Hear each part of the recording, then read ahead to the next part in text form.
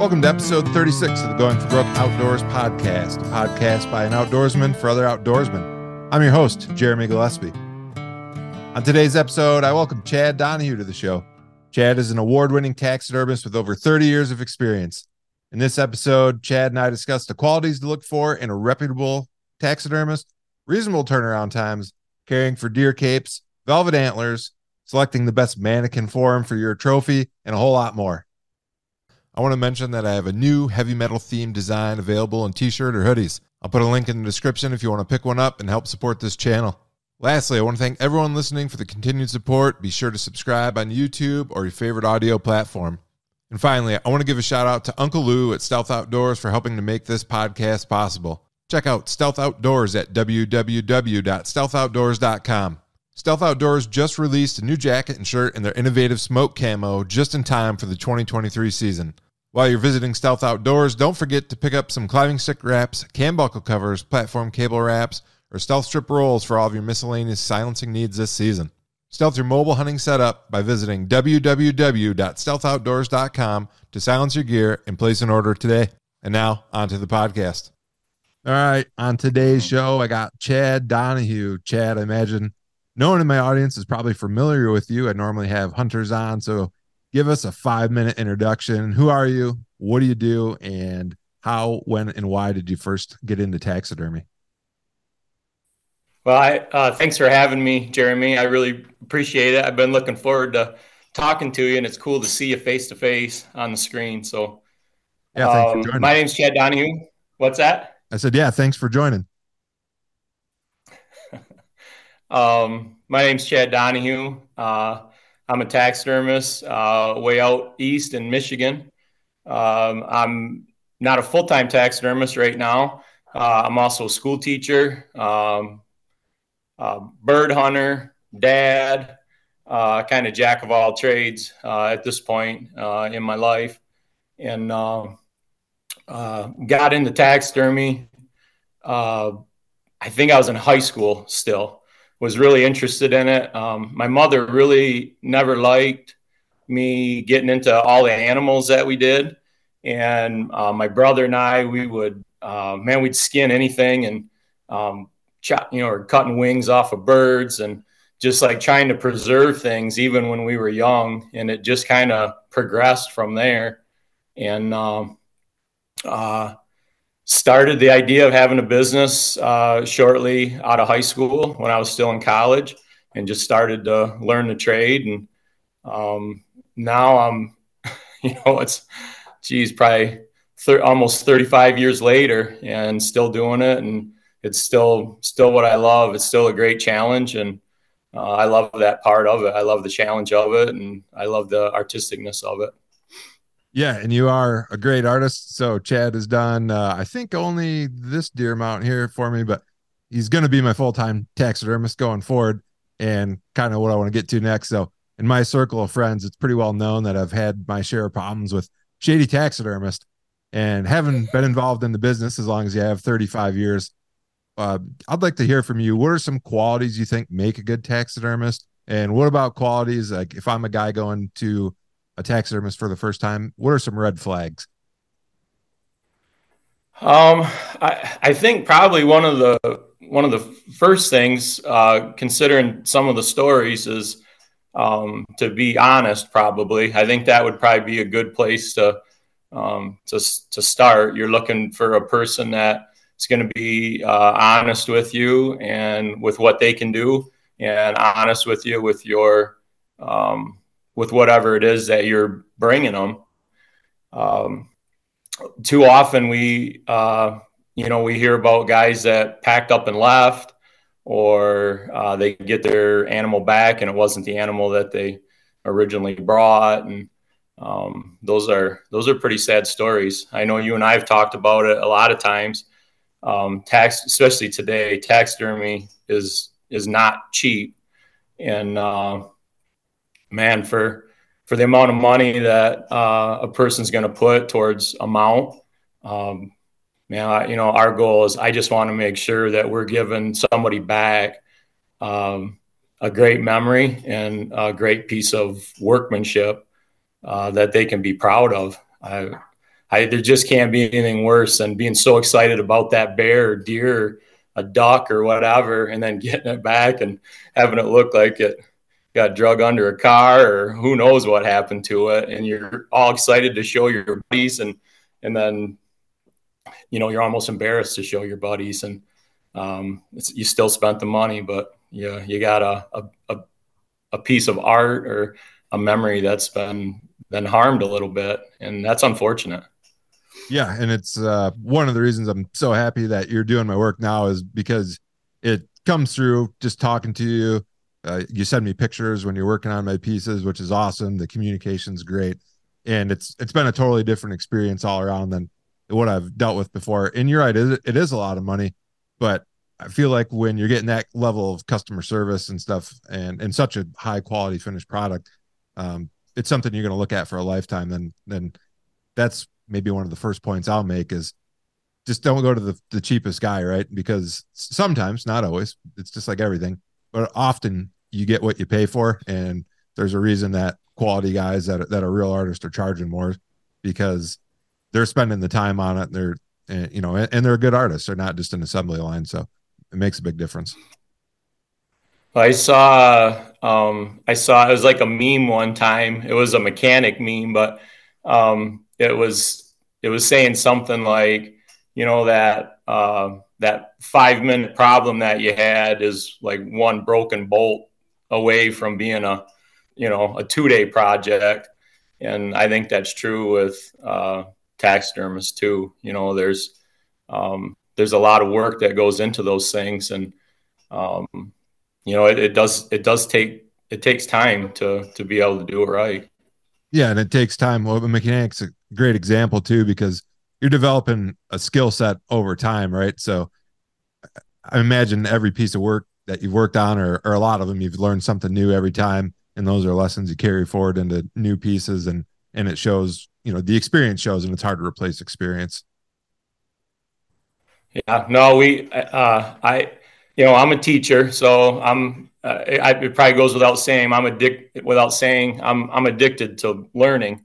I want to learn new stuff every day. My students teach me new things every day. And in the shop here, I'm learning stuff every day too. Every state has its state association for taxidermists. And I know you were asking in the beginning, like, where would be a good place to start for looking for a taxidermist, and that would be that. If it was me, that's where I would start, because anybody that's a member of that is already saying that they're interested in learning more. Any state organization is going to have meetings throughout the year. They always mix those meetings with little workshops and opportunities to learn. You're going to have a state competition in every state, and those are, it's not just competition. Those are opportunities to learn. And so I know we haven't been able to compete in the last bunch of years, because it's really difficult to compete when you're teaching and to be away like that. But when we used to compete before I started teaching, like, that was the best part about it. You've got the best people in the world critiquing your work. And it's not just that you're competing and trying to beat someone. You're also there trying to learn. And that was my favorite part, is you're just like a sponge. You can just absorb all that knowledge from other people and, make those connections. And even here locally, we don't have any animosity towards other taxidermists around. There's a bunch of them that are near me. And I enjoy picking up anything I can learn from them too. I'll learn anything from anybody I can. Yeah, I have the same approach. That's part of the reason I like doing the podcast. I joke around and say it's just an excuse for me to call all these great hunters and pick their brains, and then take something away, hopefully for myself. So kind of a selfish endeavor, but it's great to be able to share that with other people that are interested in learning too. So it's a real good platform. Yeah, I love it too. Well, let's talk about something that I know there's not a one size fits all answer, and that's turnaround time. So talk to me about turnaround time for quality work. I know that's going to vary by the shop and the number of employees, but talk to me. What do you think's reasonable? And maybe put that in the context of post-COVID, where I know some things are slowing down, some supplies are harder to get. And then maybe talk a little bit about the overall process, and just using a deer example, like going to the tannery, ordering the form, just kind of give an overview of the process and a reasonable turnaround time. Yeah, the turnaround time is going to vary. I'm a little different because we're only, I'm teaching full time, and we're only taking a limited amount per year.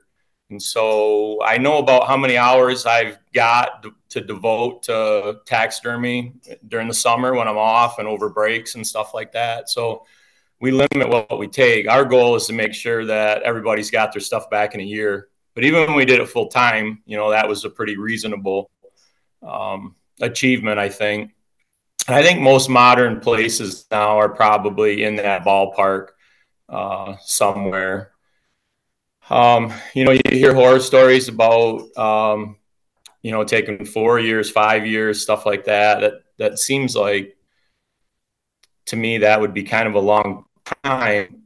For me, it would be a long time because it would be hard to run a business like that. Our costs, we're just like everybody else, like a mechanic, like you said, a mechanic or a builder or any of those folks.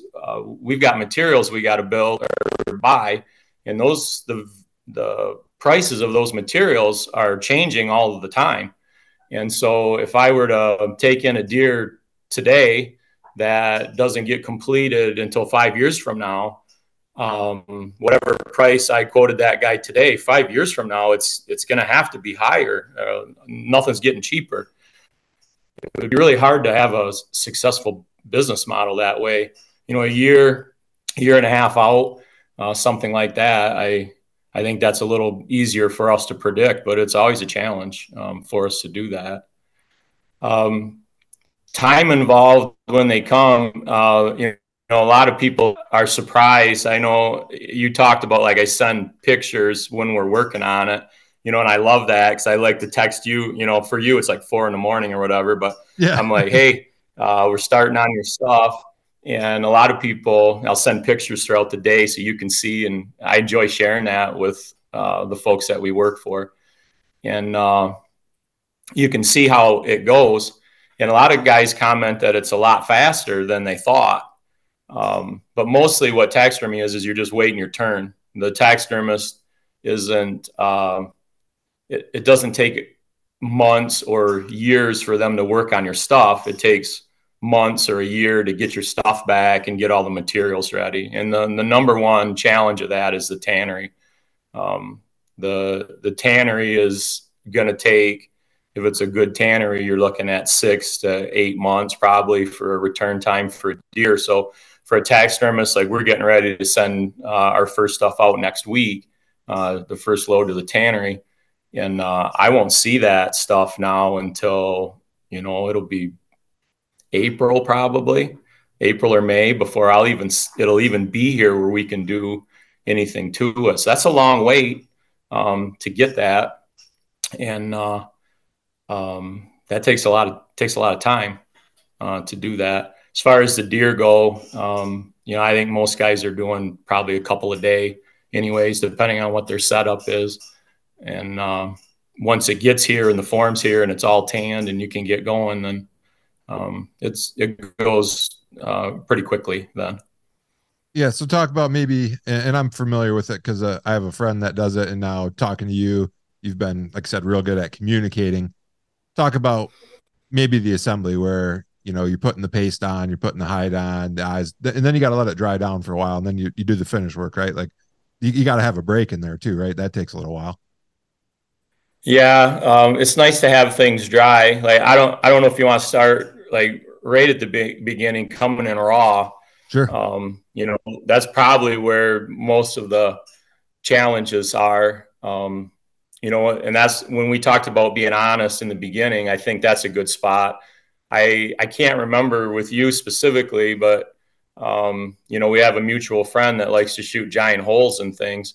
And sometimes, like, I just have to say, like, man, I don't think this is worth the money. Like, this is a huge gaping hole. It's almost cut in two, or, something like that. So, this might not be the one unless it really means a lot to you to, to do it. Like, ultimately, when we're done, I want it to be something that you're really proud of. And if it's something that's looking a little Frankensteinish, or there's something in there to distract from what the animal would have looked like alive, I think it's good for, to get some actual feedback that's honest about this is good or it's not, or maybe your hide slipping, it was too warm, and the hair's coming out and we're not going to be able to do anything with this. Maybe we can do something else.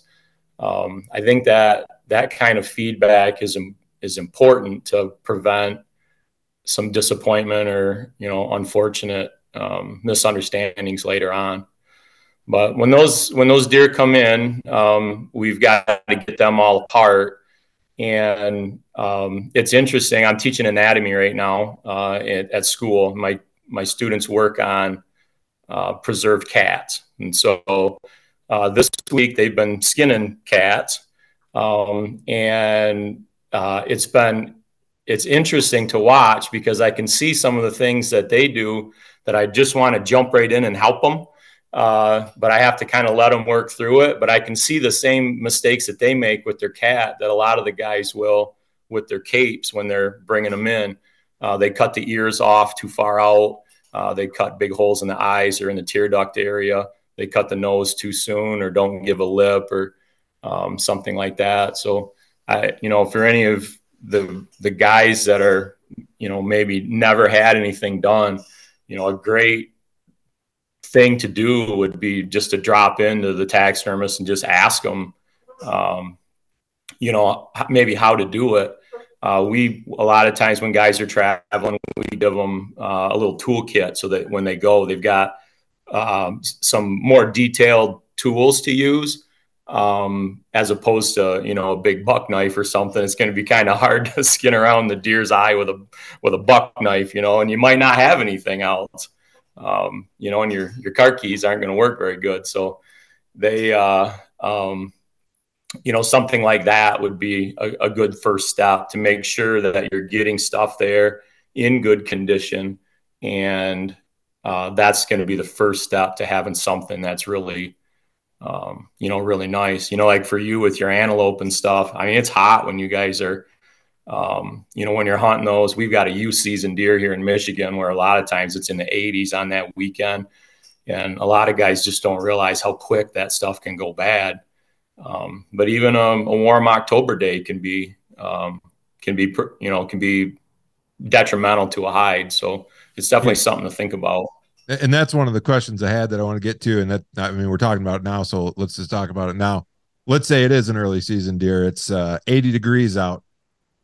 What's a reasonable time frame, like to be sure it's good? How long in hours do you have to get that cape off? And I know, like for myself, a lot of times I'm not super comfortable caping the face, so I'll cape the body of the deer up to the neck and then cut the head off.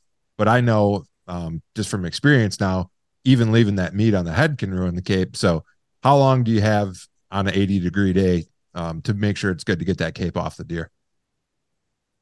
Yeah, not one of the things I always tell customers is like a gallon of milk. How long do you want to leave a gallon of milk sitting out and still drink it? Maybe a half day in 80, 85 degrees in the sun. The shade makes a big difference. By the next day at 85 degrees, I'm not sure about what your what your level of gastronomy is, but I'm probably going to pass on milk that's been sitting out for 24 hours. It's going to might be a little much, but that would be a good comparison, okay, to put something in somebody's mind. But the other thing that has a big impact is direct sunlight, the mass of the animal, and then whether it's wet or not.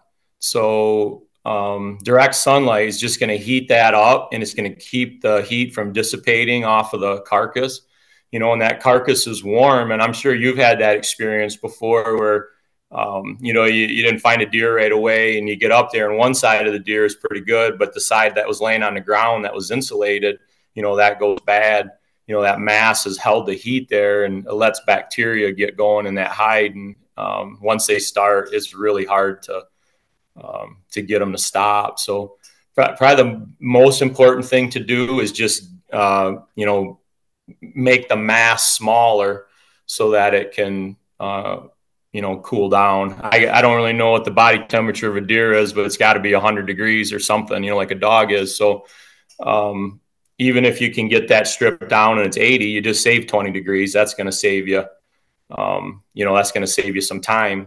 Lay it out, let it cool in the shade, in the breeze.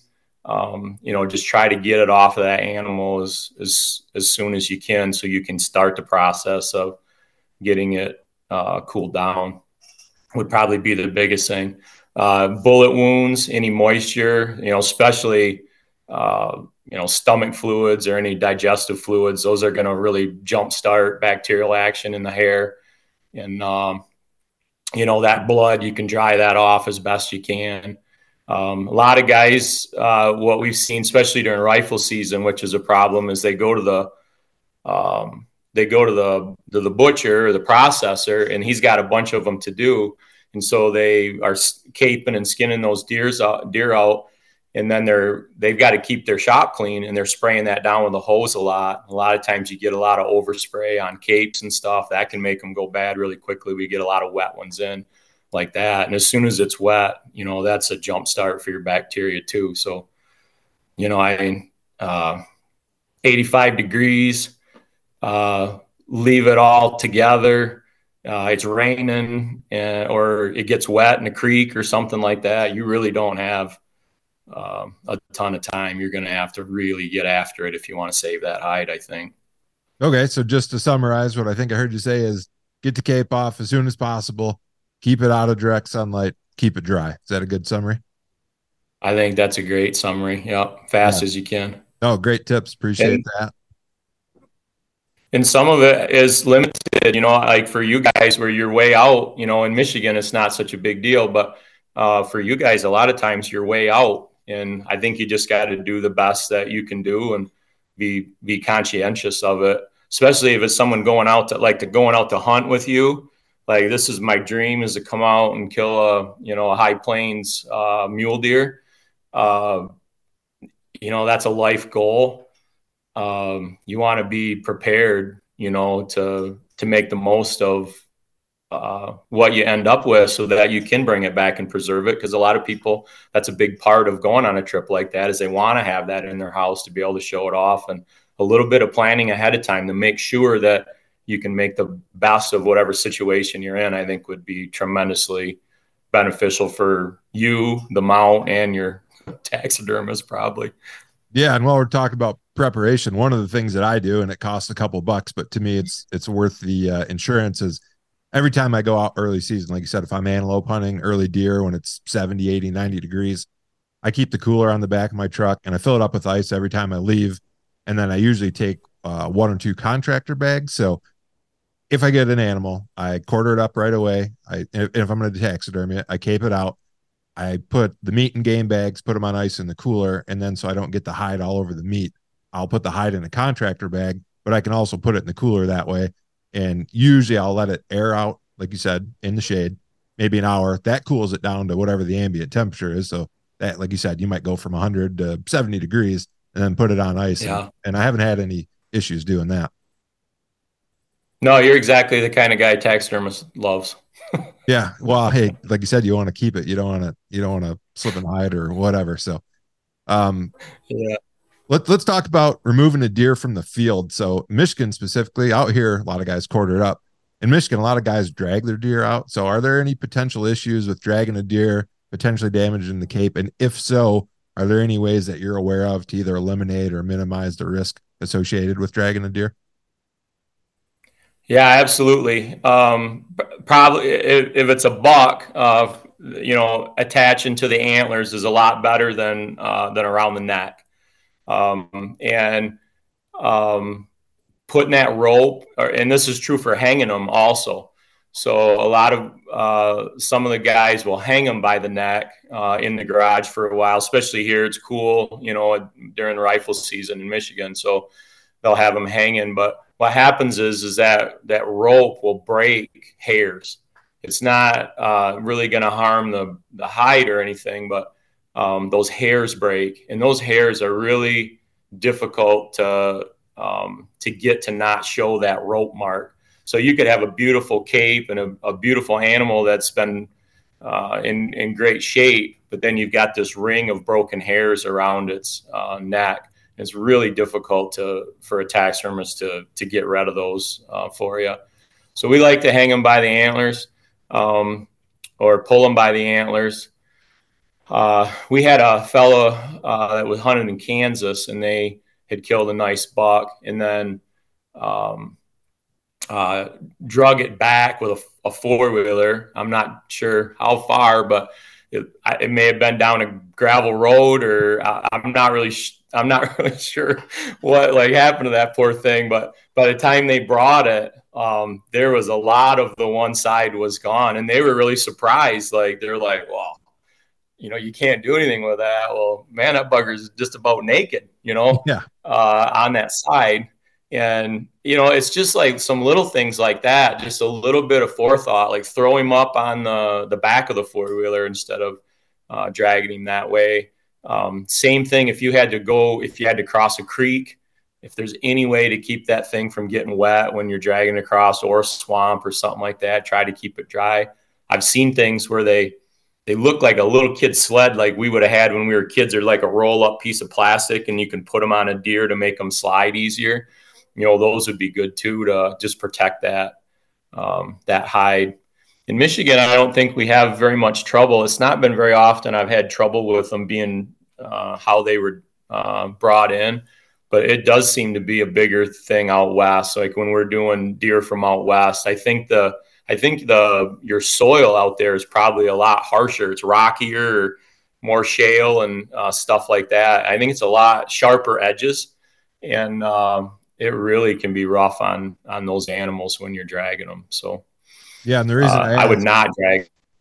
Yeah, and the reason I asked, quick anecdote here. So the first time I hunted in Montana was with a friend in 2017. I was a non-resident, so I had a non-resident tag, and my friend ended up shooting a mule deer, and we were very ill prepared. We had our small day packs, not our meat packs. We didn't have game bags. We did have knives, so we were able to gut the deer. A long story short, we ended up dragging this deer a little over 2 miles, which sounds ridiculous, but that's the honest distance we drug it. We had an onyx measured out, and like you said, rockier soil and a lot of sage.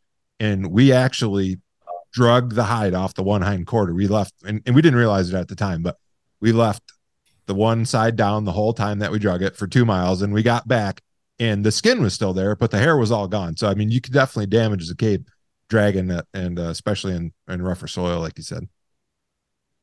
Nobody ever means to do anything like that, but you're excited. You want to get done. You're trying to get it back. And, some of those are just some heartbreaking, we've had, clients that went out. They tell me before they're going, we're going for, a mule deer out west or an elk out west. And I mean, it's their dream to do it. And then somewhere in the process, they're dragging it with a truck down the gravel road back to camp or whatever. And then it gets here and you're like, and there are some things that we can do, but, we talked about costs too.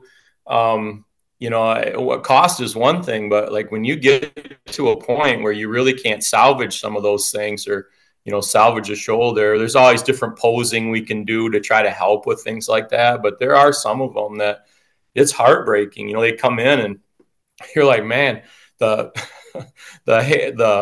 hair is falling right out of this thing. I really, I'll try it if you want me to, but you got to, realize that if it comes back, naked from the tannery,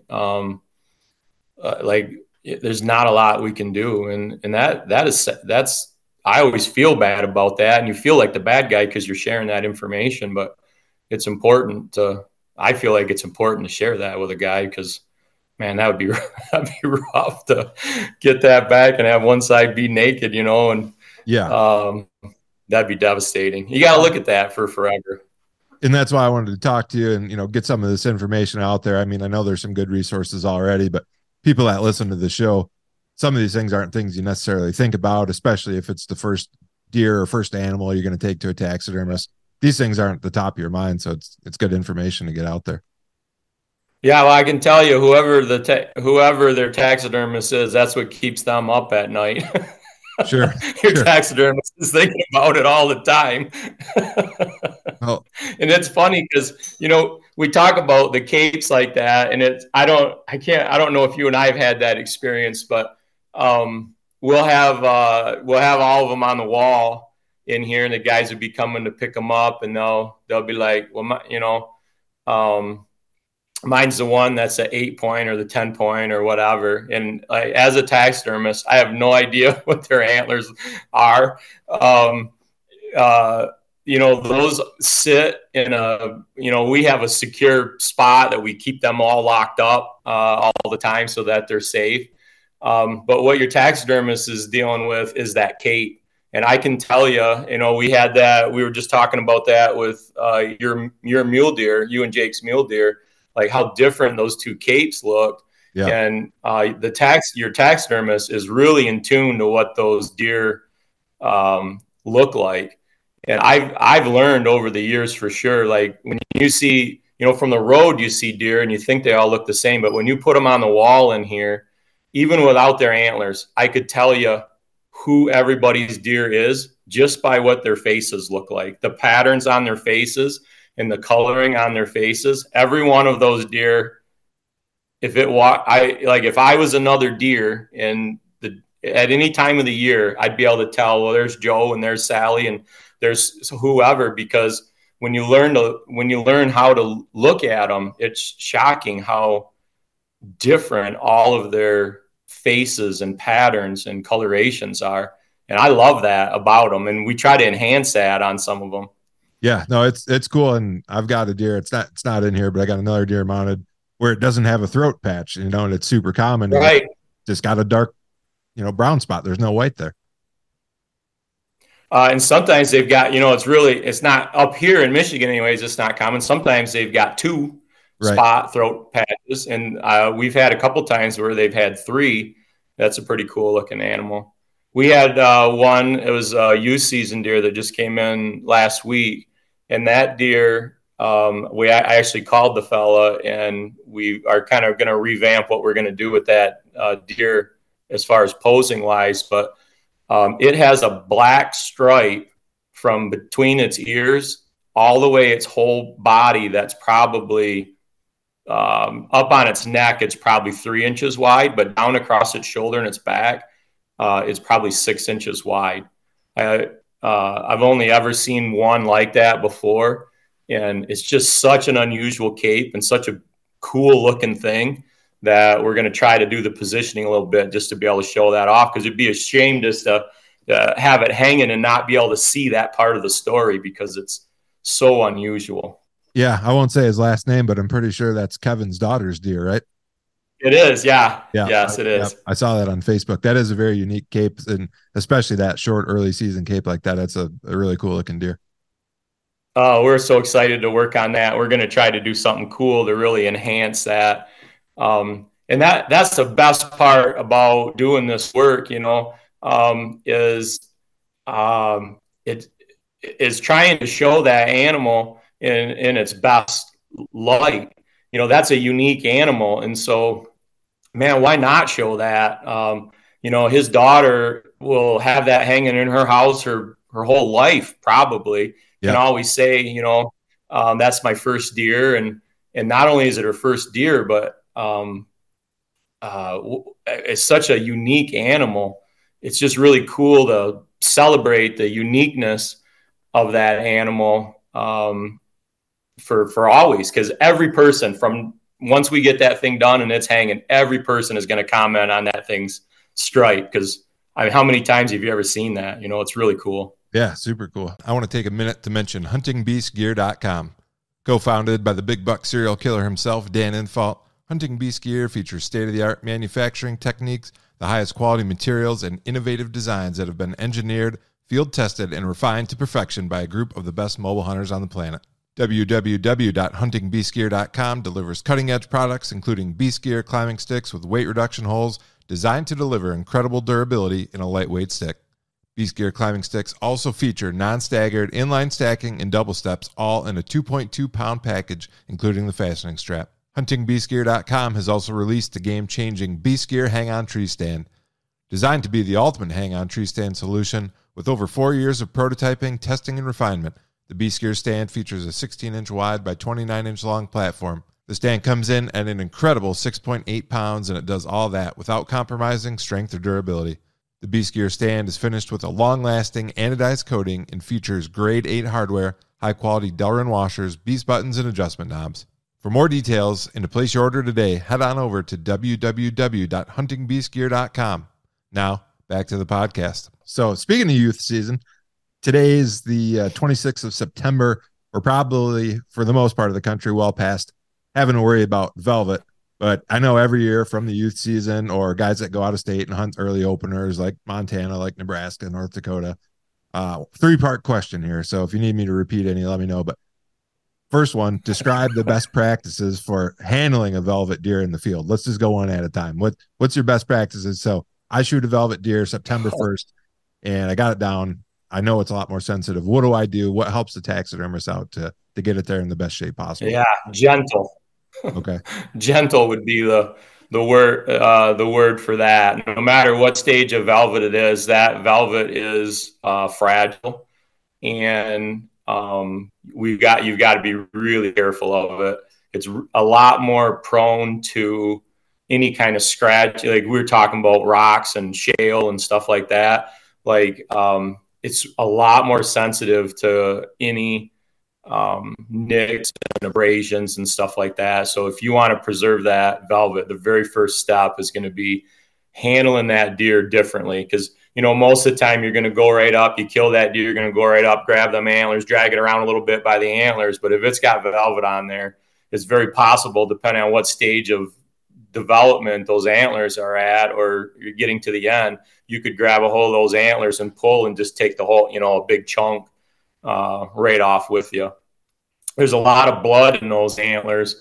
Even when they're getting close to coming off, it's a lot of fluid, a lot of blood, and there's not a lot of tissue there. It's right under the surface. And I don't know, but bacteria, if you could ask them what their favorite meal is, they'd be like, yeah, the armpit of a deer, or, the ear hair or something like that. But they'd be like, man, best thing for bacteria is velvet antlers, man. We'd love to, ruin those.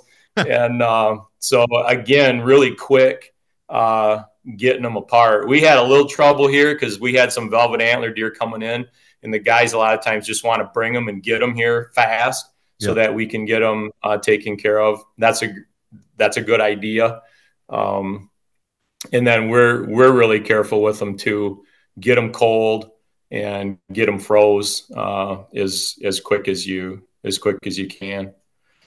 The other thing I'd throw onto that probably is, for depending on where you are, I don't really know how it goes in Montana, but here in Michigan, when our guys from Michigan are going out to see you, for example, they can't bring the whole skull back. Yeah. You can't come into the state with an intact skull of a deer outside of the state. So you're going to have to, if you have velvet antlers, you're going to have to strip that down ahead of time.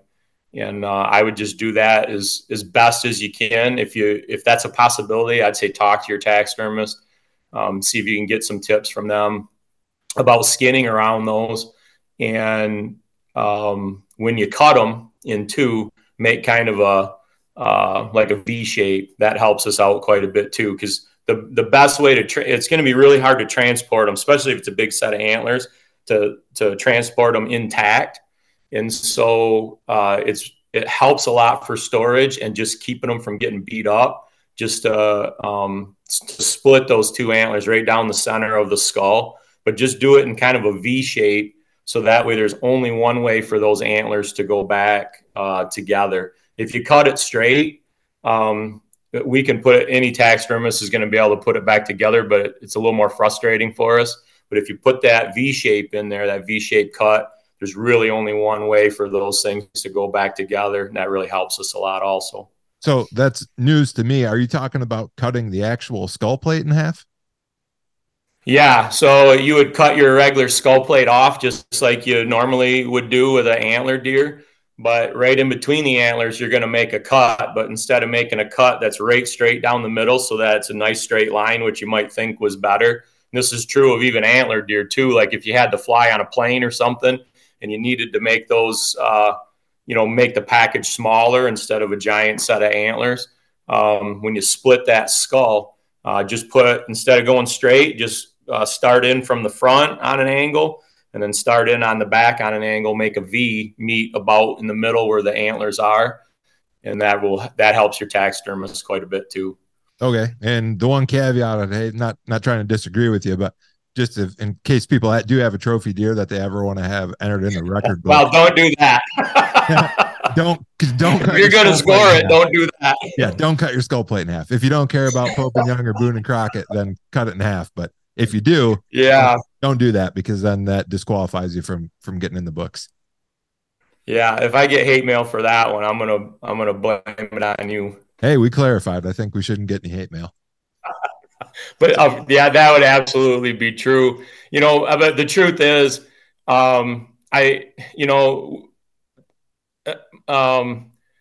most of the deer that we're doing in a year we're not real worried about them being record book animals. It's a guy it means a lot to the guy, but or the gal, but it's not something that's going to be contested or anything. But you're absolutely right, boy. If you got a monster, boy, do not split that, because then you're all done, right? I mean, that's the end of it.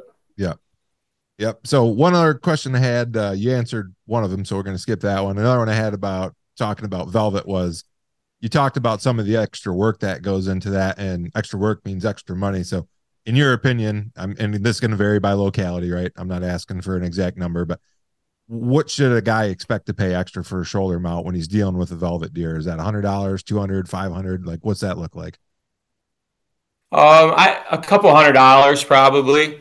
But it's going to depend on how a person is going to deal with it. There's several different ways to deal with that velvet. I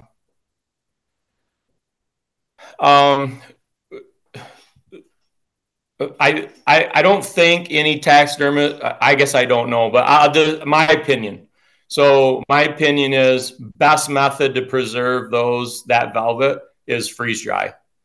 And the freeze drying process costs some money, and probably just as much is the shipping or the handling and stuff of those antlers to get them to the freeze dryer. We don't have a freeze dry system in house here. We're like a craft brew place. We're not we're not a big operation here. This is a small place. So boutique taxidermy. What's that? I said boutique taxidermy. Yeah, that's probably a good description of it. So we're going to have to ship out for a freeze dry opportunity like that. And once it's freeze dried, that thing's, it's not going to change. They're going to put chemicals into it. They're going to drain the blood out of it, whatever needs to come out of it. And then once it goes through that freeze dry process, it's just like an MRE or anything like that. I mean, that's, you could bury that in the basement and be good to eat, 200 years from now or whatever. So that's our preferred method to do it.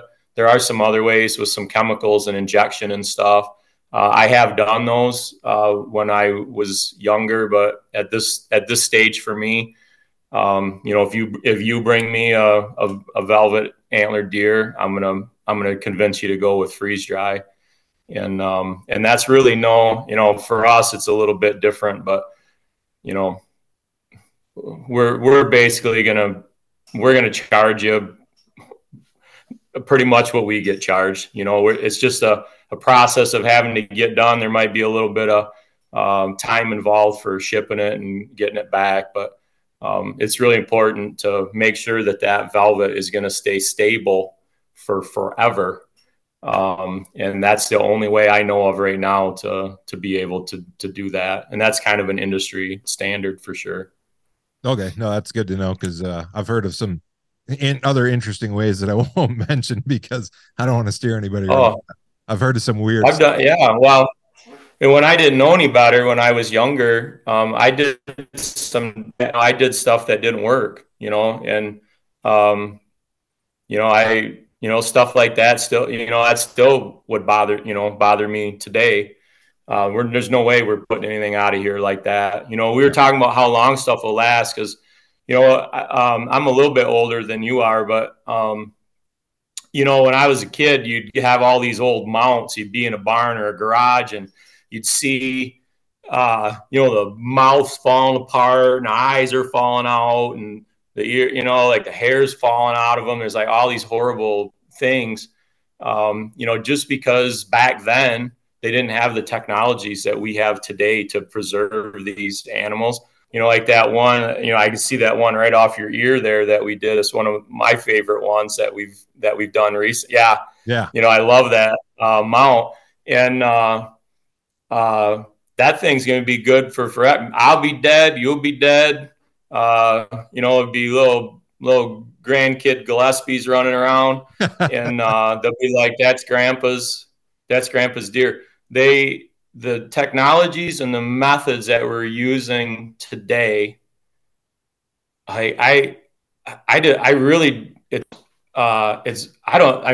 going to really, really last a long time, like way past our lifetimes, if they're handled, done properly. And that's pretty cool, I think. Super cool. So when we're talking about velvet antlers, I need my velvet to last just as long as that mount is. And so that's for me, that's the balance. I'm going to try to talk the fella into doing freeze dry. I feel like that'll be the most durable method for the long term. So, baby Gillespie can see grandpa's velvet mule deer or whatever. So, yeah. Let's talk about getting the actual cape off the deer. And for your answer here, assume this is the first time a guy's done it, right? And he's going to do it himself. So where do you cut? And I think from what I've seen or heard, not from you directly, but just in general, seems like one of the common mistakes is to cut the cape too short. So where do I make my cuts on the deer when I'm removing the cape? And let's talk like in terms of the body, from the front shoulder to the hind quarter. Where should I make that circumference cut around the deer to ensure that it's long enough, especially like a pedestal mount, right? That takes more cape. So if I'm going to consider a pedestal mount, I probably want to cut it a little longer. Give me your take. Like, is there such a thing as too long? No. So I would say probably if you have any doubt, just leave the whole thing on there. Let your taxidermist handle that. Just skin it. It's hanging upside down, so you're gonna skin that thing down. Just give your taxidermist the whole thing would be my suggestion. Just like you said, the trend in the last decade for sure is more and more shoulder showing on mounts. Back when I started, there was hardly even like what we would, like the length of brisket we would get to, like if I got that length of brisket today, I'd be horrified because we'd be like, man, it's going to be a little tiny mount. But back then, there wasn't a lot of brisket shown and not a lot of shoulder shown. And today, though, the trend is definitely lots more shoulder, lots more back, and that all takes a lot of cape. And I don't probably think the average guy might realize or gal would realize how much hide they really need there. You're better off just to skin that whole thing down. Just give the whole thing to your taxidermist. Yeah. As far as the cuts, when it's up around that brisket, which is always a problem, is the way that I always tell the guys or whoever calls is when it's hanging up, most of them are hanging upside down when they're working on them. Or if it's an elk and it's laying on its side, you can cut those front legs off at the knee or whatever it is that you're going to do. Right on the back of a deer's front leg, where there's a little bit longer hair there, and the white from the inside meets and forms a line with the brown on the front. And that's a good line to take up on the leg. If they're hanging upside down in a garage or in a situation like that, its belly is facing you and its two front legs are facing you. That line is right where you can see it really easily. The white on the inside of the leg and the brown on the out, and it makes a perfect target for you to follow with your knife. So you can just slide that knife right along that line until you get to the armpit. And then the most important thing there that I tell everybody is it seems like once they get to the armpit, they want to make a hard right turn and go over towards the center line of the animal. And you don't want to do that. You want to go up. So when it's hanging upside down, go to the armpit. Instead of making a right turn and going crossways, just go up. And you can still follow that brown and white line right up and then just kind of eventually angle over to whatever cut you made for gutting it. And then you're just staying away from that whole chest area. Because if you're getting more shoulder on the deer mount, you're also getting a lot more brisket on the mount. I've got you and Jake's is sitting here in the shop right now, and geez, there's probably 10 inches of worth of brisket on that mount. That's a long ways back, that your average person might not realize they need that much. And there's no sense limiting, your taxidermist will never be mad if you bring more than less. They won't mind at all. Yeah. And what I've started doing, because we're doing so many of the deer in the field because we're packing them out, the example that you gave, following the line, is great. And then when I get to what's the armpit, like you said, instead of making a hard cut down to the brisket, I go almost parallel to the body then. So let's say you're looking at, a deer on its side, and there's the midline of the very bottom of the belly. I'm probably 8 inches to a foot above that, and I cut from the armpit straight across. And oh yeah, and I actually go back now, so I do make a little cut at the brisket, right where the sternum of the deer would be. But when I'm caping one that I know I'm going to mount, I go back from there like even 6 inches to make the circumference cut around the body. And I've been leaving them, and you're probably glad, but I learned this because I cut one too short. If you're looking from the front shoulder to the hind quarter, I go like 3/4 of the way back. I make the cape super long, because then who knows what you might want to do with it, whether it's a shoulder mount or half body mount, whatever. You don't limit yourself that way. I mean, other than maybe a full body mount, but I'm not doing any of those. No, I agree. That's why I want to send you Valentine's, every year because it's a two-way street, right? For a taxidermist. A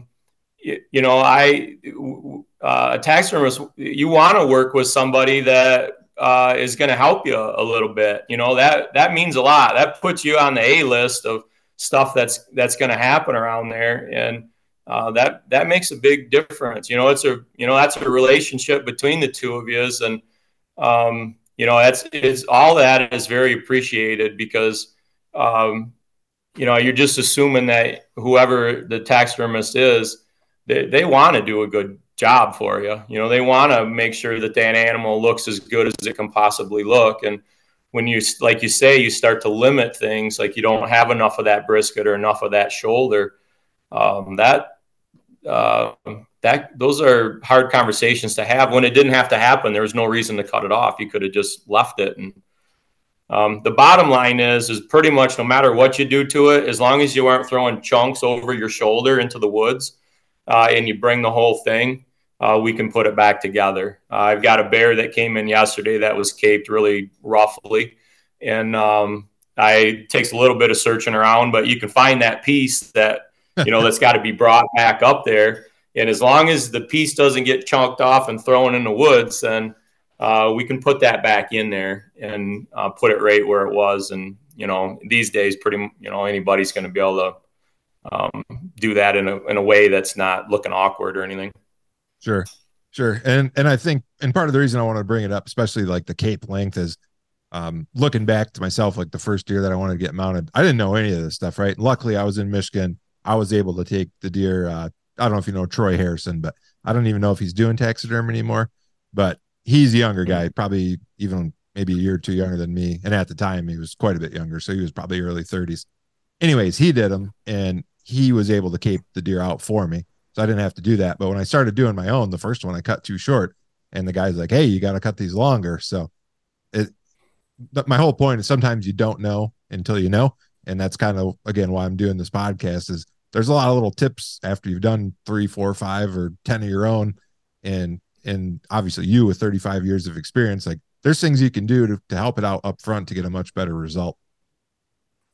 Oh, and that's why I love doing something like this, is just to be able to, get the word out. I'll be getting Valentine cards from other taxidermists, just be, like, Yeah.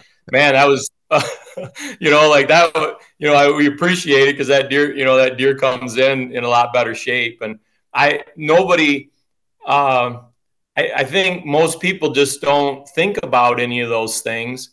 And some of those things are pretty important. It'd be just like a builder for your house. You don't think about how that house is framed up, but your builder is, and he's doing a lot of things out there. You don't have any idea what he's doing, but they're really important things that he did to make sure your house doesn't fall down. So Sure. it's the same thing for us. There's a lot of little things that are going on, and you can help a taxidermist out that way. And we just want to, like for me, again, we just want to make sure that that these things look as good as they can look, and it's going to look like you have in your head. You have an image in your head of what that mount's going to look like.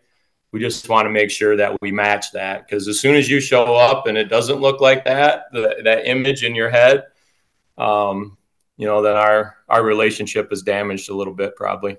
Yeah. Yep. And that's like you said, a lot of times that some of that is out of your control, right? Like you got a cape in that stayed warm too long and now the hair's slipping, or it got drugged behind the four-wheeler, or whatever the case is. It's like, yeah, you do the best with what you have to work with. And again, that's another reason why the better you can take care of it before it ever gets to you, the better outcome you can have.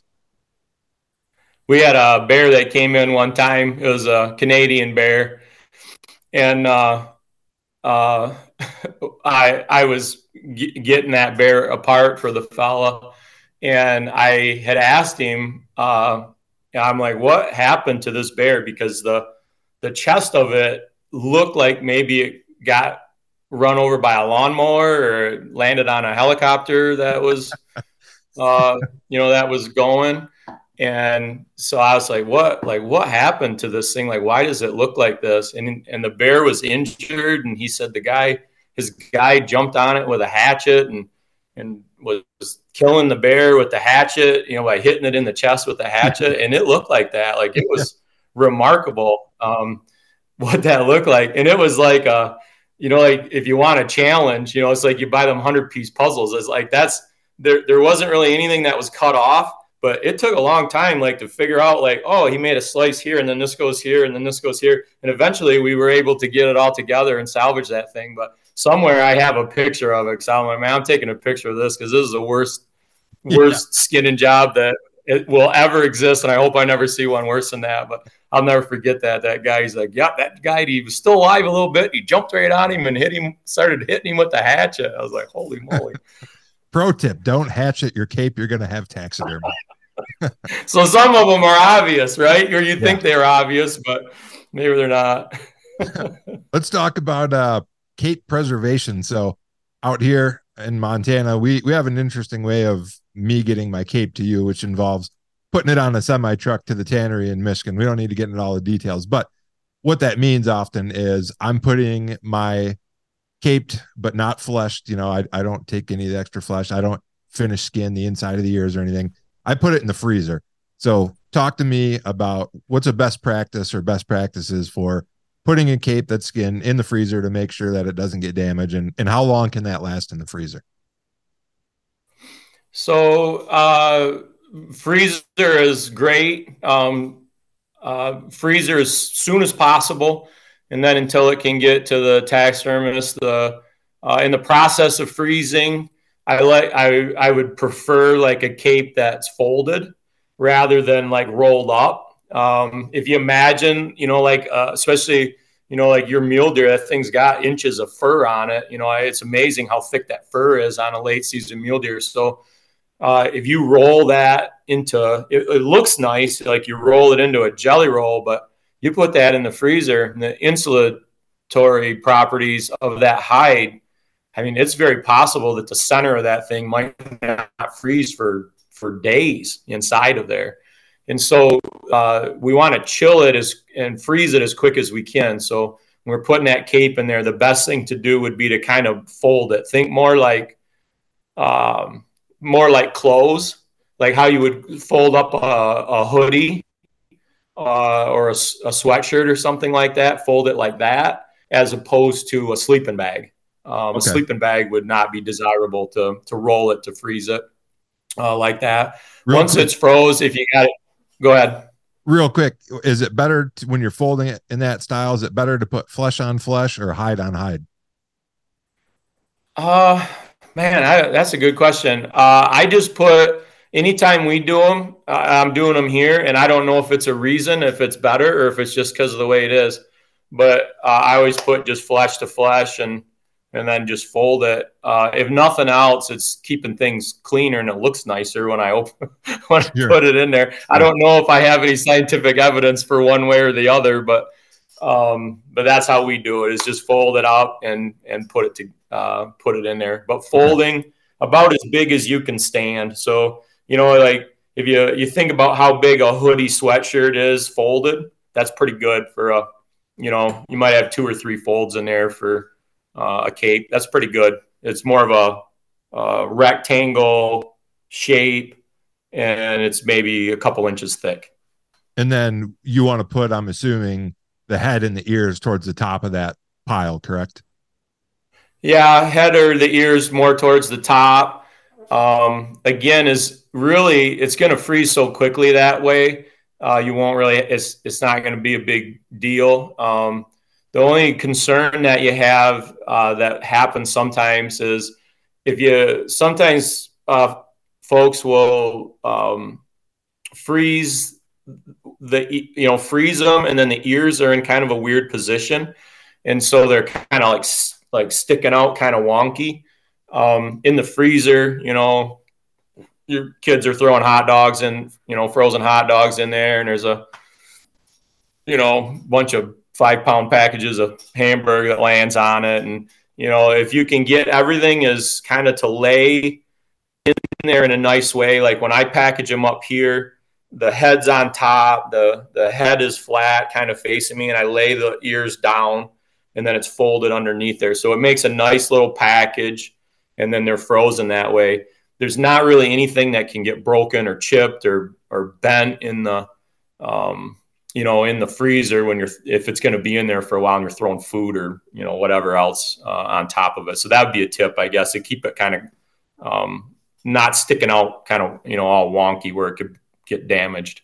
Okay, and then I don't know if I missed it or if we did talk about it, but now I've got it in the freezer. I've got it not sleeping bag. I've got it folded like a hoodie. I got it flat.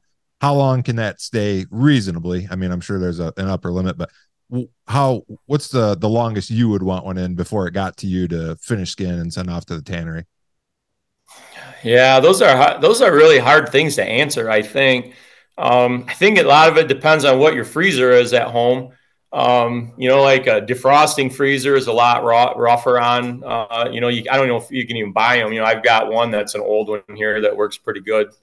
That's not a defrosting one, but, really you don't want it to be any longer. I have some, we deal with it pretty frequently where a guy or someone will get a deer and they're not sure if they want to do anything with it, or they're waiting to see kind of, maybe they got a trip coming up, or, money's an issue right now. They want to hang on to that cape in case they want to do something with it, but they don't want to do something with it right then. Usually if it's longer than for that year, that season, what I suggest is I just ask them to let me send it, just bring it in, let me send it. Let's get it tanned. We'll only do the price of the just the prepping and the tanning for it. Once that comes back from the tanner, you can put it back in the freezer, fold it back up, and put it back in the freezer. You can either rehydrate it or not, or just put it back in the freezer. Once you put it back in the freezer and it's been tanned, I think the shelf life on it then is indefinite. Okay. It's going to last. It's going to be there for forever. If you get it back and you send it out to get it tanned, you get it back and you got the cape hanging in your house like that. I think it's about a year. Probably not any more than 2 years for that cape to just be sitting out to the elements, not being frozen. There is a time frame once it's tanned. There is a time frame that we got to pay attention to if you're not going to mount it right away. Okay. So I always just suggest put it. We'll get it back from the tannery. Usually I'll rehydrate them because then we get all the measurements and stuff on them, and then we'll package it back up, freeze it. That thing is good for forever. Okay. They'll be digging that up with the pyramids or whatever someday, so it'll be fine. So when in doubt, get it in as soon as possible, take it to the tannery, get it tanned, and then put it in the freezer. Don't leave it untanned in the freezer for any extended period of time. Yeah. Not any longer than you have to. And you and I know each other well, so I'm probably more conservative about all this stuff than maybe others are. I worry about all that stuff a lot. I don't like telling people no. So we're pretty like I'm probably over engineering all of that stuff. I would say we're really trying to make sure that stuff is kept in good shape and things are going to be as nice as they can be. And I might not have to be that conservative about it, but if it's something that's important to you, if you've got that deer, you're looking to spend $700, $800 on getting that thing mounted. It means a lot to you. Why not? Why not take a little bit of extra precaution to make sure that it's going to be just what you want, and you don't have to hear, well, no, we can't do this, or we can't do that, or we can't do it at all, or whatever. I mean, just that little bit of extra effort or a little bit of extra dollars up front would solve all those problems. Yeah. Yep. It's funny if, you spend all the money on the rifle and the hunting trip or the bow or whatever, and then you don't want to spend $100 to send it out to the tannery. It's, I've been guilty of foolish things in the past, but when you look at it in the grand scheme of things, to not just get it to the tannery as soon as possible, kind of foolish if you think there's any chance you're going to mount it. Oh yeah. And you're going to, you got to look at that thing every day for the rest of your life, probably. And when you look at it, if there's something the matter with it, you're just, every time you look at it, you're going to be like, oh, it's just just one more thing that you didn't need that day for eternity, But if every time you look at that thing, you're like, man, that's just a little pick me up to your day. And you remember that memory. You don't have anything that's interfering with that, a bad job or something's wrong or a chunk's missing or, whatever. The shoulders all ground off from the gravel road. All of those things, why wouldn't you do that is my thought on it. Sure. And one of the other things I want to talk about when it comes to prepping the cape, and this is more of an infield thing too, I noticed, I don't usually do it, but I noticed some guys will go from the space between the antlers and then on the midline of the back, where a mane would be on a horse, they'll split the cape all the way down. And then other guys will make a smaller, maybe a 8-inch to a foot incision, skin around the head, and then remove the head through there. So I call that a tube cut, I think is what it's called. So maybe talk to me about what are the advantages of disadvantages of either splitting it all the way down or making that tube cut to pull the skull through. Well, it's amazing. It's interesting how a lot of the things that happen are how they get perpetuated over time. When in the old days, that was the only way to do it. And I'm talking way older than me days. That was the only way to get a hide tanned. because the tannery that was, every little town had a tannery, or, there weren't that many tanneries around. It was a tannery that was going to tan both hides for garments and hides for taxidermy. There was a time in history where there wasn't just like now it's a multi-million-dollar business, but back then it was just whoever the tannery was, he's making harnesses and coat, like whatever. He's just the tanner. He's not doing stuff just for taxidermists. And so the taxidermists are sending to this guy that's not a specialist for them. And we still have those tanneries around. There's still garment tanneries around the country that we use for different things. Back in those days, they had to split that because no tannery was going to deal with a tube skin. They didn't want to have to deal with that. They got to shave that thing, and they're working with cowhides or whatever. So it had to be split, otherwise the tanneries wouldn't take it. But I don't know when taxidermy tannery really got the technology really came about. It must have been 80s maybe. You started to have tanneries that are specific to just taxidermists, and the tan is completely different. And the tannery doesn't expect to have that split. It's not a labor issue for them anymore, because that's just part of the process. Is they know that all taxidermists hate to sew, so we don't want to have any more sewing than what we have to. So now you don't have to split that up the back. Some things like an antelope, you have to go a little farther down because they got their little scrawny neck and their great big bobblehead that they've got there. And sometimes, like with an elk cape or something, if you got an elk on the side of a mountain, it's going to be really tough to, unless a couple grizzly bears stop by to help you out, you're going to have a really hard time like tubing that thing, So you're going to have to go up the back, and that's how it goes. But in general practice, for most things, if you can access it, we don't want to have a seam up the back. Just like you said, Billy, we do like what we do is like a T cut. So you're going from antler to antler, and then I don't go, a straight line from antler to antler, kind of towards the back edge of the antler where they are on his head. And then we're going to make a line, just like you said, like where a horse's mane would be, right down the center of its back. But if I'm doing it here, I'm going to do it as short as I possibly can, that I can get the skull out. Sometimes that's harder in the field, or depending on where you're at. If you got a big set of antlers, sometimes you can't get down the neck very far because its antlers are so big, the hide piles up there, and you can't get all the way right to the base of the skull. But in general, you want to make that cut as short as possible that you can.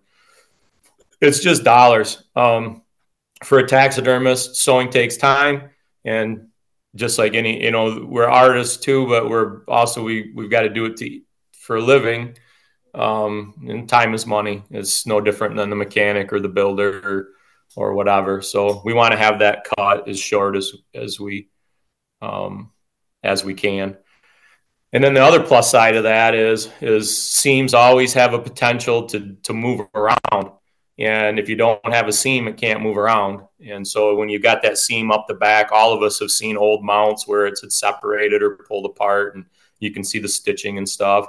There's just there's no reason for that. And so it's just better to not have a seam there if it's possible. Or that's my opinion anyways. Yeah. And I kind of thought tubing, just from talking to you, was the preferred way. And like you said, it's not always possible, but when it is, it seems like that's the way to go.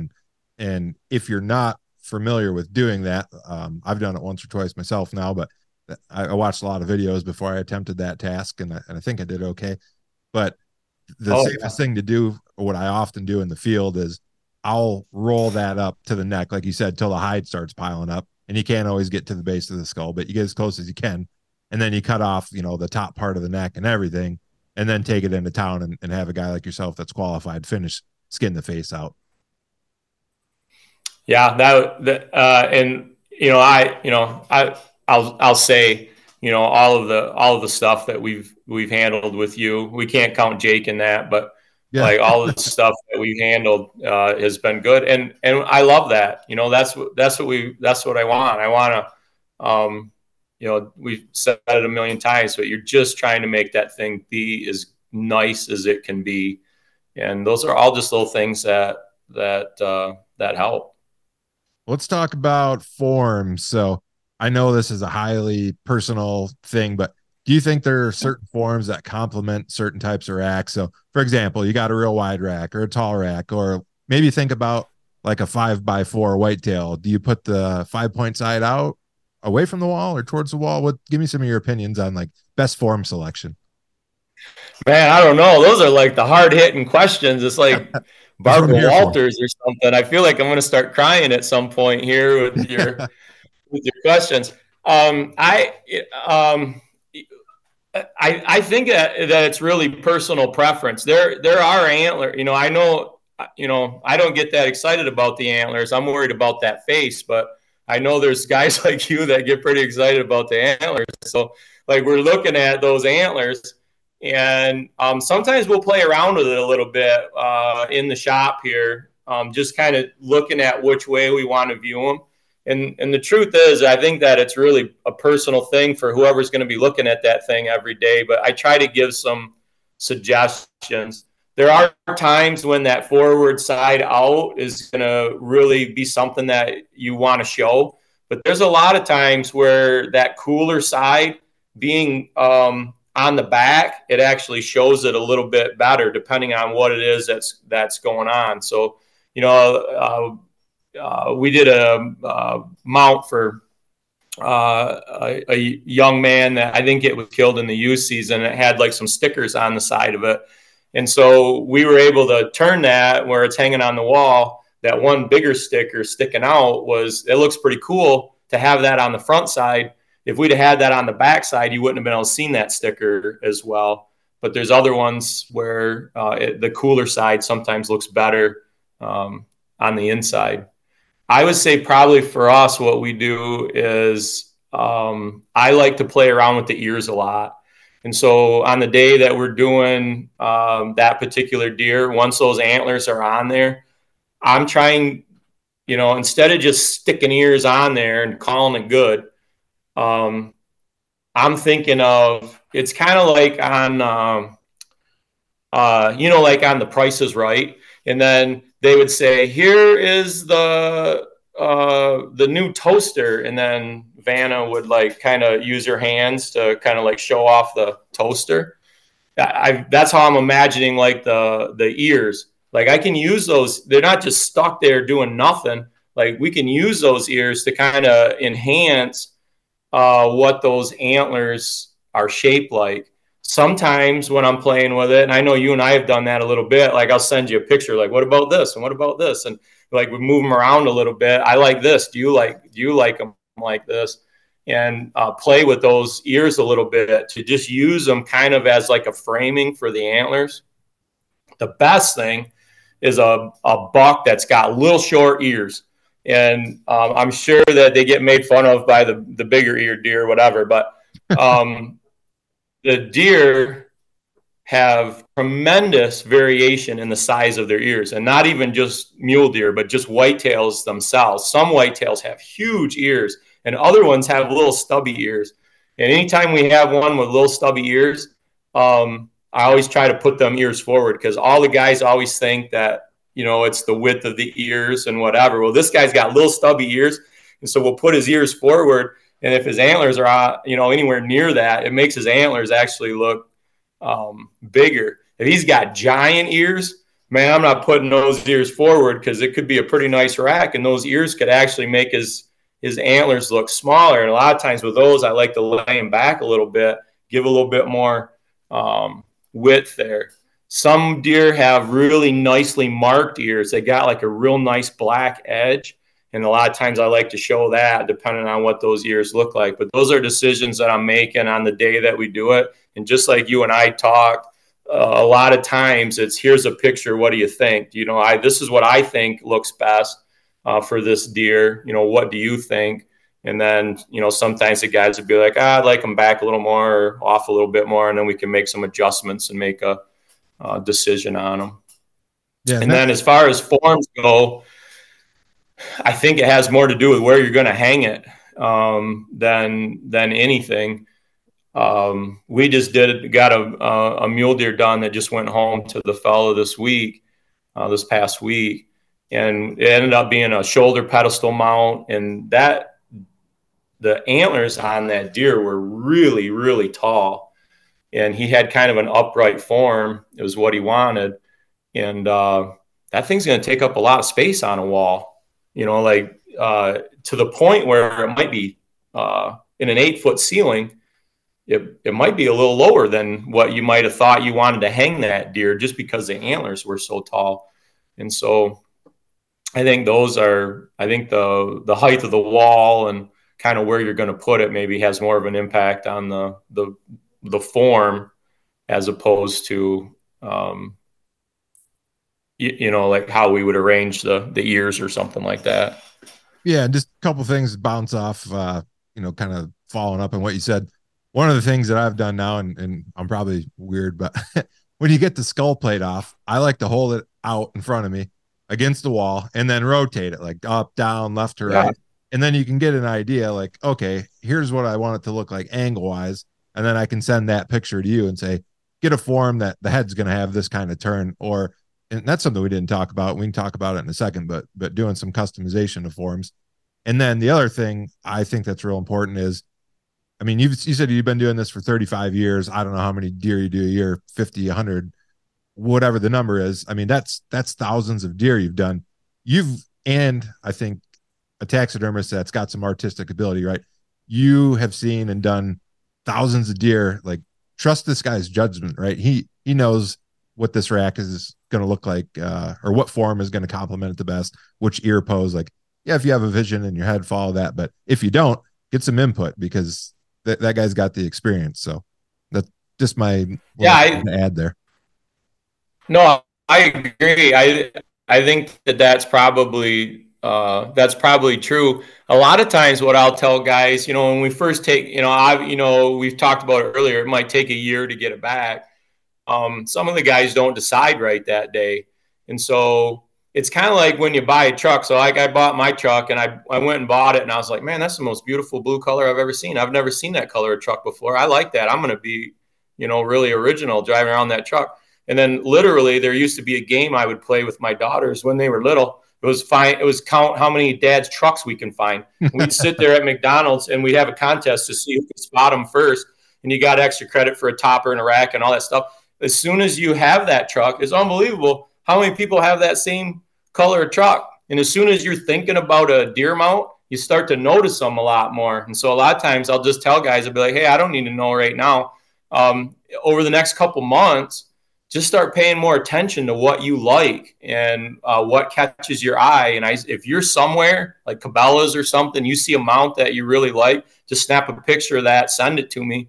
And, there's no secret. The forms there's only so many suppliers. And if you're a taxidermist that's been around for a while, you honestly are pretty good at identifying whose forms are what. And you can match that exactly or take another one, like you said, and customize it and make sure that it matches it. So I love the idea that you said where you kind of look at it and turn it, because when you think about it like that, there really are some, like, you can turn it ahead of you, and there are some positions that you like better than others. And I think that's well worth doing. I love that idea. Yeah, that's actually that buck that you did for me with the stickers. I wanted something that was going to be, I didn't want a straight upright mount, which is like what this one is. I didn't want a straight upright mount because I already had one of those and I kind of had that in the center of my wall. I wanted it turned, but I also wanted the rack kind of forward facing, which that one is not completely. It's got a little movement, but it's like, oh, what makes sense to have a forward facing rack and still have some turn? And it was a wall pedestal. So that's how I ended up deciding on that form. Oh, and that's one of my, like I said, and take it or leave it, whether I'm blowing smoke or not. But that's one of our favorite mounts that we've done in the last couple of years. I love that mount. I loved working on it. I could not wait to show you the pictures of it and show you, on that day. And it's just like all the stuff we've talked about. Cape came in good condition. It's a beautiful deer. We got a cool pose. It's got amazing antlers with the little stickers. You start putting all that together, and I'm excited. Like the morning I'm going to work on that for you, I'm all excited. I'm like, man, I can't wait to do Jeremy's deer today, and that thing's it's going to look amazing, and I'm really excited. Like I'm up in the morning, I'm ready. I can't wait to work on it because you and I have worked together to come up with an idea of what that thing's going to be, and that's the best part of doing the job. Like I love that. Yeah. No, and your genuine excitement shows through, and that's it's hard to gauge that when you're meeting someone for the first time, but I would say if there's any way you can find a taxidermist, to people that are listening, that's got the same level of passion that you do for turning out a good product, like that's the guy, right? If it costs more, if it takes a little longer, like who cares? Like you said, you're going to look at that thing. If you're 20, 30, 40, even 40 years old, I mean, you're going to look at that thing for 20, 30, 40 more years. So get it done right. Yeah, no, I agree. And really, we're only nice to you for the most part because you're the, potential son-in-law of a local legend here. So, yeah, that's why you get all kinds of special treatment. that helps. And I only got a couple more questions for you, Chad. We're running up on a time here, and I want to keep you on the phone all night. But speaking of local legends, that's my girlfriend's dad, Boyd. Part of the reason that you accepted me as a client was because you knew him and you were good friends with Shauna's brother, Ryan.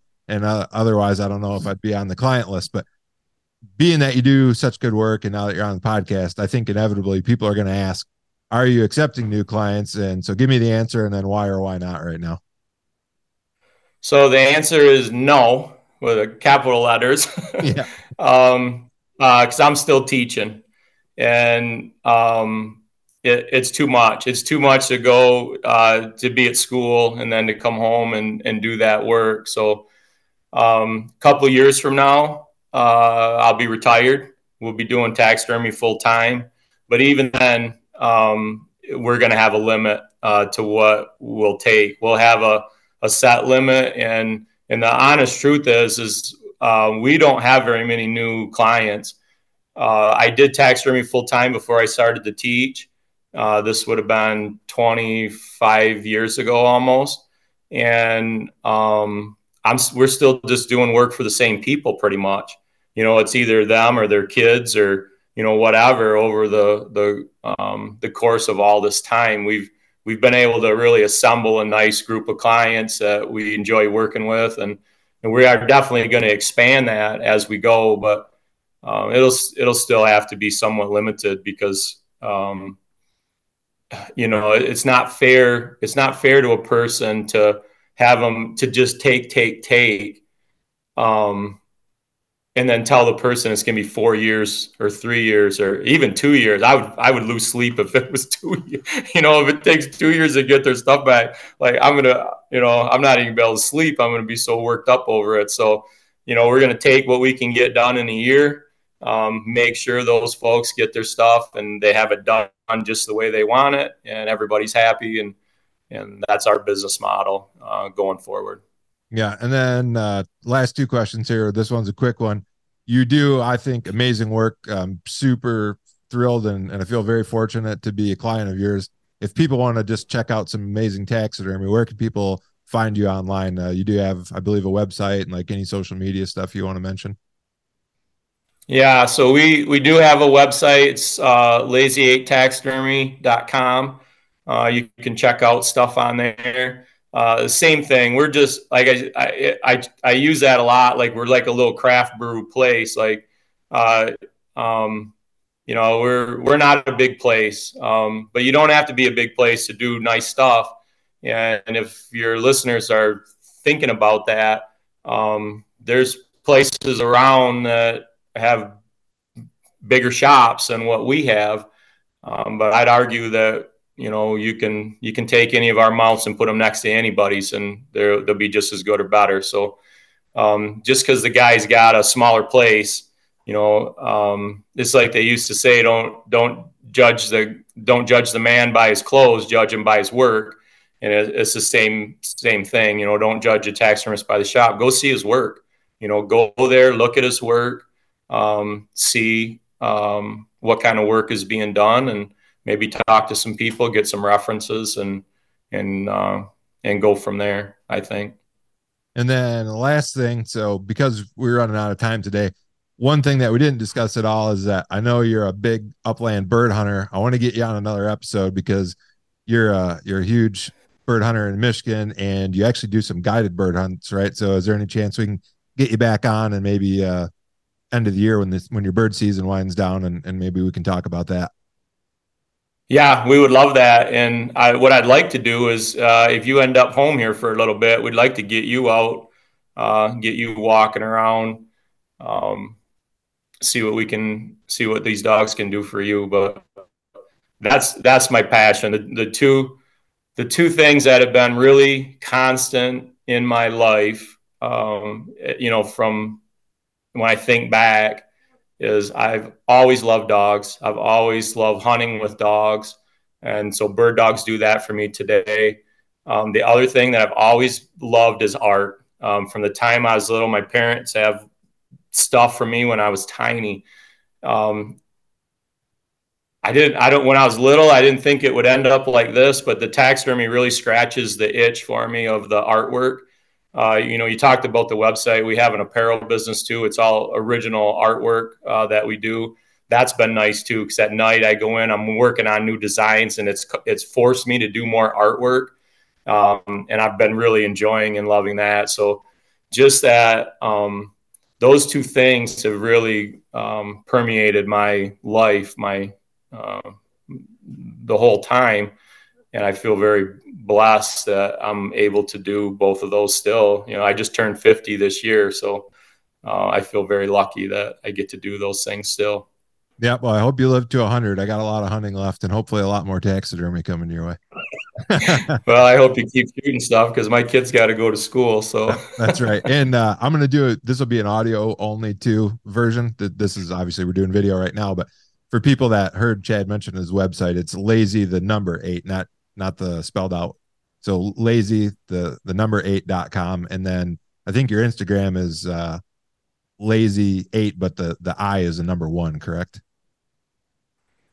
Something like that. Well, I'm going to be honest with you. My daughter's helped me with the Instagram, so like that's some stuff that I'm learning. I will tell you, we have enough traffic through there that if you just type in Lazy Eight Outfitters or Lazy Eight Taxidermy into Google, it comes right up. It doesn't matter whether you spell it with an 8 or a number. So either Perfect. way, it's pretty easy to find. Perfect. Well, Chad, can't thank you enough for your time tonight. Ton of great tips. And I think, like you said, that'll be good for guys that are getting their taxidermy in for the first time, even experienced people maybe learn something and hopefully save some taxidermists processing this work a lot of headaches on hatcheted capes and capes that have been out in the sun and the heat for too long. Oh, I agree. I can't wait this year for February to come and all the Valentines that are going to be coming my way from all the other taxidermists across the country. They're going to be so happy. Yeah. All right. Well, hey, thanks again, Chad. Thank you.